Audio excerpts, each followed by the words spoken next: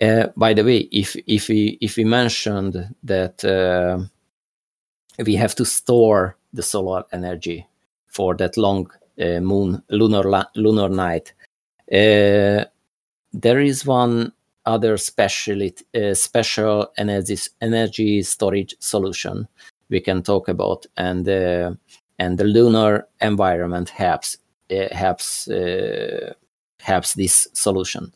So that they are there are the spin wheel solution, where you have a certain amount of mass in a cylinder format, and then you spin it to a really high speed. I think the spin wheels are working in the level of 10,000 RPM, something like that. So they are spinning fast, and for that on the in Earth we are using housing for these, because we evacuate that housing, so there should be the highest possible level of vacuum inside, so no friction should slow down the spinning wheel, the spin wheel inside that. And also we are using sometimes magnetic bearing for the axis to lower the friction also. So that way this spin wheel can store the energy for longer time with less loss, so decreased loss. And on the moon, what is special, we have vacuum everywhere on the surface, so we don't have to worry about the vacuum. It's already given. And also we have 1/6 of the gravity only. That means that when you make the magnetic bearing, the forces are going to be lower. So that means we can have perhaps good energy storing bigger spin wheels on the moon, only with the fence around it, so no one should go there and touch it, because of why not. But so Yeah. And the idea of this is obviously conservation of motion. So you're using kinetic energy to spin up the wheel, and then that kinetic energy through conservation of motion keeps going, and then whenever you need that energy back in the grid, you can then siphon off some of the kinetic energy and turn it into electrical energy. Absolutely. This is a proven technology here on Earth, so they are using that for power grids, also to equalize the power, the voltage level. So if there is too much power in and not enough consumer, then they are storing the energy into these, and on the opposite also. So that is also an interesting possibility on the moon, this energy storage. Yeah, and as you said, with 1/6 gravity, you can make them much bigger than you can on Earth. So absolutely. Yeah, and I think on Earth that's not going to be something to the moon, but on Earth they sometimes use water as like a battery. So you can have a dam and a couple of lakes of water, and you can just use it as a battery. yeah, so that I can actually tell you all about that, because where I'm from, we actually have a hydroelectric dam. And there's one, it's called the Electric Mountain in North Wales. And effectively, you have a lake at the top of the mountain and a lake at the bottom of the mountain. And then they have a place where they let the water through, and it travels through a almost downward large water shaft, and then hits turbines and spins the turbines up, and then the water goes, and then they can pump that excess water back up the mountain to the other lake. So, and they've actually had done a really good job as well of doing this without disturbing any of the local wildlife, which is really good. Yeah, that's great, because I think renewable energy is the way to go. So if we can manage to do that on the moon as well, that would be nice. And the rovers are good example for that. So yeah, with the radioactive battery, you can use a rover for quite a long time, for example Perseverance. But if you manage to solve that the solar panels can always produce electricity, it can even work even for longer time. So did we have any other launch concepts? Yes, of course. There are some interesting concepts for launching something, and the main the point of these concepts are always we should use something from the lunar surface, energy or infrastructure, which make the launch easier, in the sense that we don't have to have or produce as much fuel as otherwise. So the other concept is quite interesting, and it could work for non-human payloads, so for materials, fuels, and that's called spin launch. And this concept is now being developed here on Earth in the US. There is a spin launch company which is doing that. And the concept is quite simple. You have a rotating structure. It can be only two radius, two actually, yeah. Horizontally, so something like vertically. Yeah, and then you spin it up to really high tangential speeds, and then when it is going fast enough, then you just release it, and then your payload, your spacecraft, your rocket has an initial speed which can be really high. And here on Earth, the biggest problem is the atmosphere itself, because when you are going with a high speed, with a high velocity, the air friction is getting really, really high.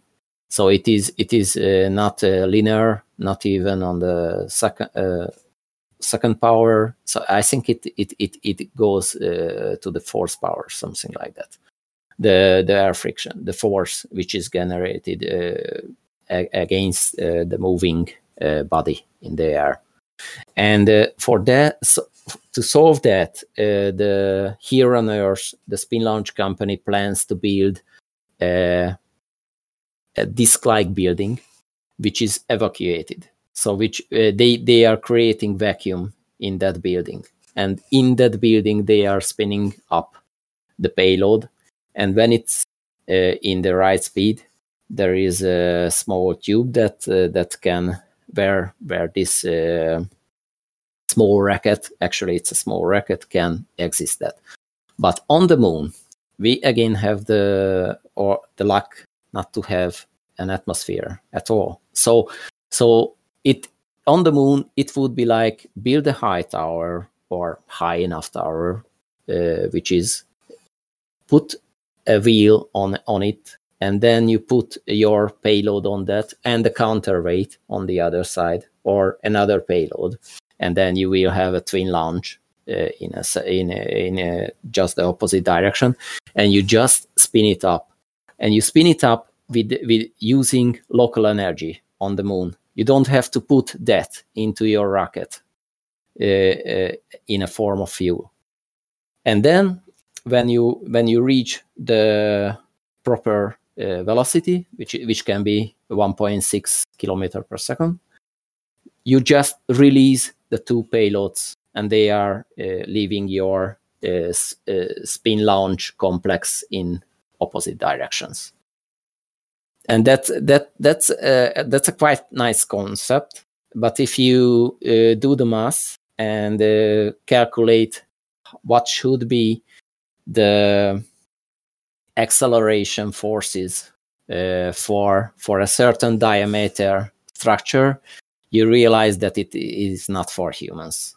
So for to make it good enough for humans, you have to have, I think, 40 kilometers in radius or in diameter. It doesn't really matter, because 40 kilometer big structure that you are going to spin up, no, not so possible. And also not it's not so needed, because you can use this mag-rail concept, which can be actually better. Yeah, that is an interesting concept, by the way. So. Yeah, I'm just imagining it now. Like when you were describing it, I was just imagining it. It's just like, yeah, that's pretty crazy. Yeah, that's pretty crazy. Yeah, it will be interesting to see if the spin launch company, which actually exists, and they are developing this kind of launch system on Earth, and they are aiming to use it for small payloads. And the big advantage would be that what they are aiming for is they can launch quite frequently. So for example, they can launch every half an hour or something like that. And of course, small payloads, these could be small payloads. Of course, the payload has to withstand the high acceleration force, and that. But we know such machines as well, and electronics as well, because they are building electronics in gun bullets, actually. What is not so big guns, into big guns bullets, and they are having electric circuits in it to guide and to know when to explode. Actually, yeah. And referring back to the electric pumped generator, this having the high reserve and the low lake, and you just pump up. So on the moon, it's even worse than on Earth. So on Earth already you have to use a lot of water, cubic kilometers of water, to and you have to try to find the highest place where you can put the upper reserve, and so to have the biggest height difference, because gravity is not so dense in the sense of energy. So, and on the moon it's even worse. So on the moon it is not it's not a option. It's not a real option to move something up to a lunar mountain, or to move something up to a really high lunar tower which we build, because the stored energy would be not so much, not enough. So that's yeah. I remember you had a great idea how to get buildings under the regolith. Oh yeah. That's the regolith is regolith, and the moon dust is a bit. Sometimes it's shown as a big problem because of it is going everywhere. It is even going under the astronaut's suit, and it can go into the machines it can cause some problems there. But as we know, the surface of the moon in some regions are covered with several meters of lunar dust and regolith, and these are little stones or even in the form of dust. And what we know in Earth, that if we just have a big amount of sand, and if we make some, if we lead some gas into this one and make it distribute it evenly and push the gas into it, there is going to be small gas bubbles, let's say, in the dust, in this sand structure, which is going to change the behavior, the physical behavior of the sand. So it is starting to act like liquid. There are some nice demonstration videos about it. A good example about this is a video by Mark Rober, where he makes a swimming pool out of sand. Yeah, yeah, that's nice. And so on the moon we have this lot of several meters of regolith and moon dust. And what if we put a tube into it and somehow distribute in a certain surface under it, let's say 3, 5, or 7 meters deep, something like that, and push the gas, some kind of gas, which we can find, of course, on the moon, because we want to use everything from the moon. And I think the most common gas, but what we could get on the moon is oxygen, I think, right? Yep. I think the regolith is around 40% oxygen. Yeah, absolutely. So we push the gas into it, and perhaps we can move it a bit with vibration or that kind of mechanical impact hammers. Yeah, exactly. That one. And then it starts to act like liquid, which is a bad thing if there is an astronaut standing on that, because it can sink into it. But if we are prepared for that, and we are doing that just for that purpose, then we can place a habitat module on the surface of that moon dust region. And then apply this method, and the lunar dust will act like water, and then we can sink actually into this or habitat module, and we sink it until it is going to be covered by the regolith and lunar dust.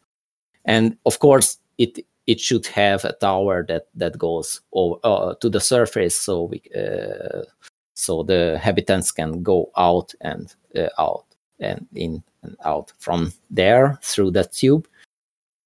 But that way, perhaps it is easier to put it down, comparing to excavating that much material and put it on the top of that.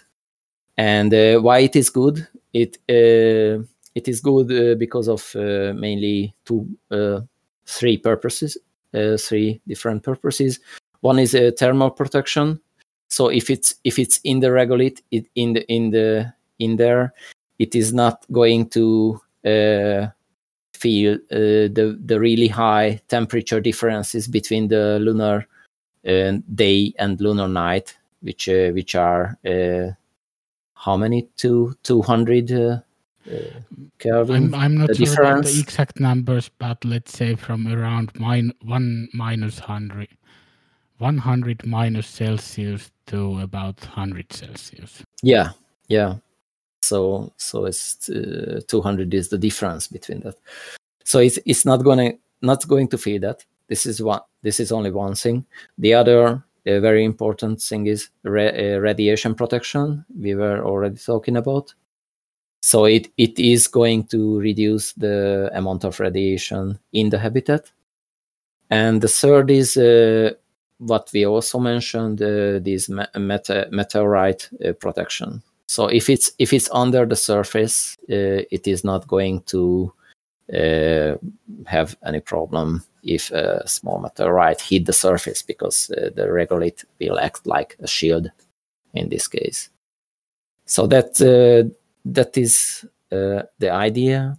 And I also thought about perhaps another method where we can somehow put an inflatable module under the regolith, perhaps this way also, so making it easier to put it down in some whatever meter deep, and make the similar method to liquefy the surface, and then we just inflate the module down there, and it is going to be covered with regolith as well. Yeah, that's I mean, if the technology, well, we know that you can do this same effect with sand on Earth, but if you can just get some impact hammers and sink entire buildings into the moon, that would probably reduce the construction cost by quite a bit, I would think. But this impact hammers you mentioned, it is quite interesting because on the Earth, the grain of sand, they are rounded because of we have the air, we have the wind, and they are moving and they get rounded, and even more in the waters, of course. But the lunar dust particles, they are really sharp and irregular form, so they can connect to each other perhaps better. So it can be a problem. So they will act in a different way, probably. Yeah, may need some testing. Yeah, absolutely. But I mean, now that we're really aiming to get back on the moon, now's the time to be doing this kind of testing, this materials research with what we've got there. What can we use it for, Absolutely. Yeah. Yeah, within a few years, I think we could get like a couple of tons of lunar regolith back to Earth and do more tests on it. Yeah. With the help of, for example, the Starship, perhaps we can have some material back. Yeah. Thanks for listening. It's been an interesting talk with Zapolsk Yaroi. And I've been Mikko, the host of Deep Dive Fridays. And joining me today have been... I've been Rich LB, co-host of Becoming Multiplanetary.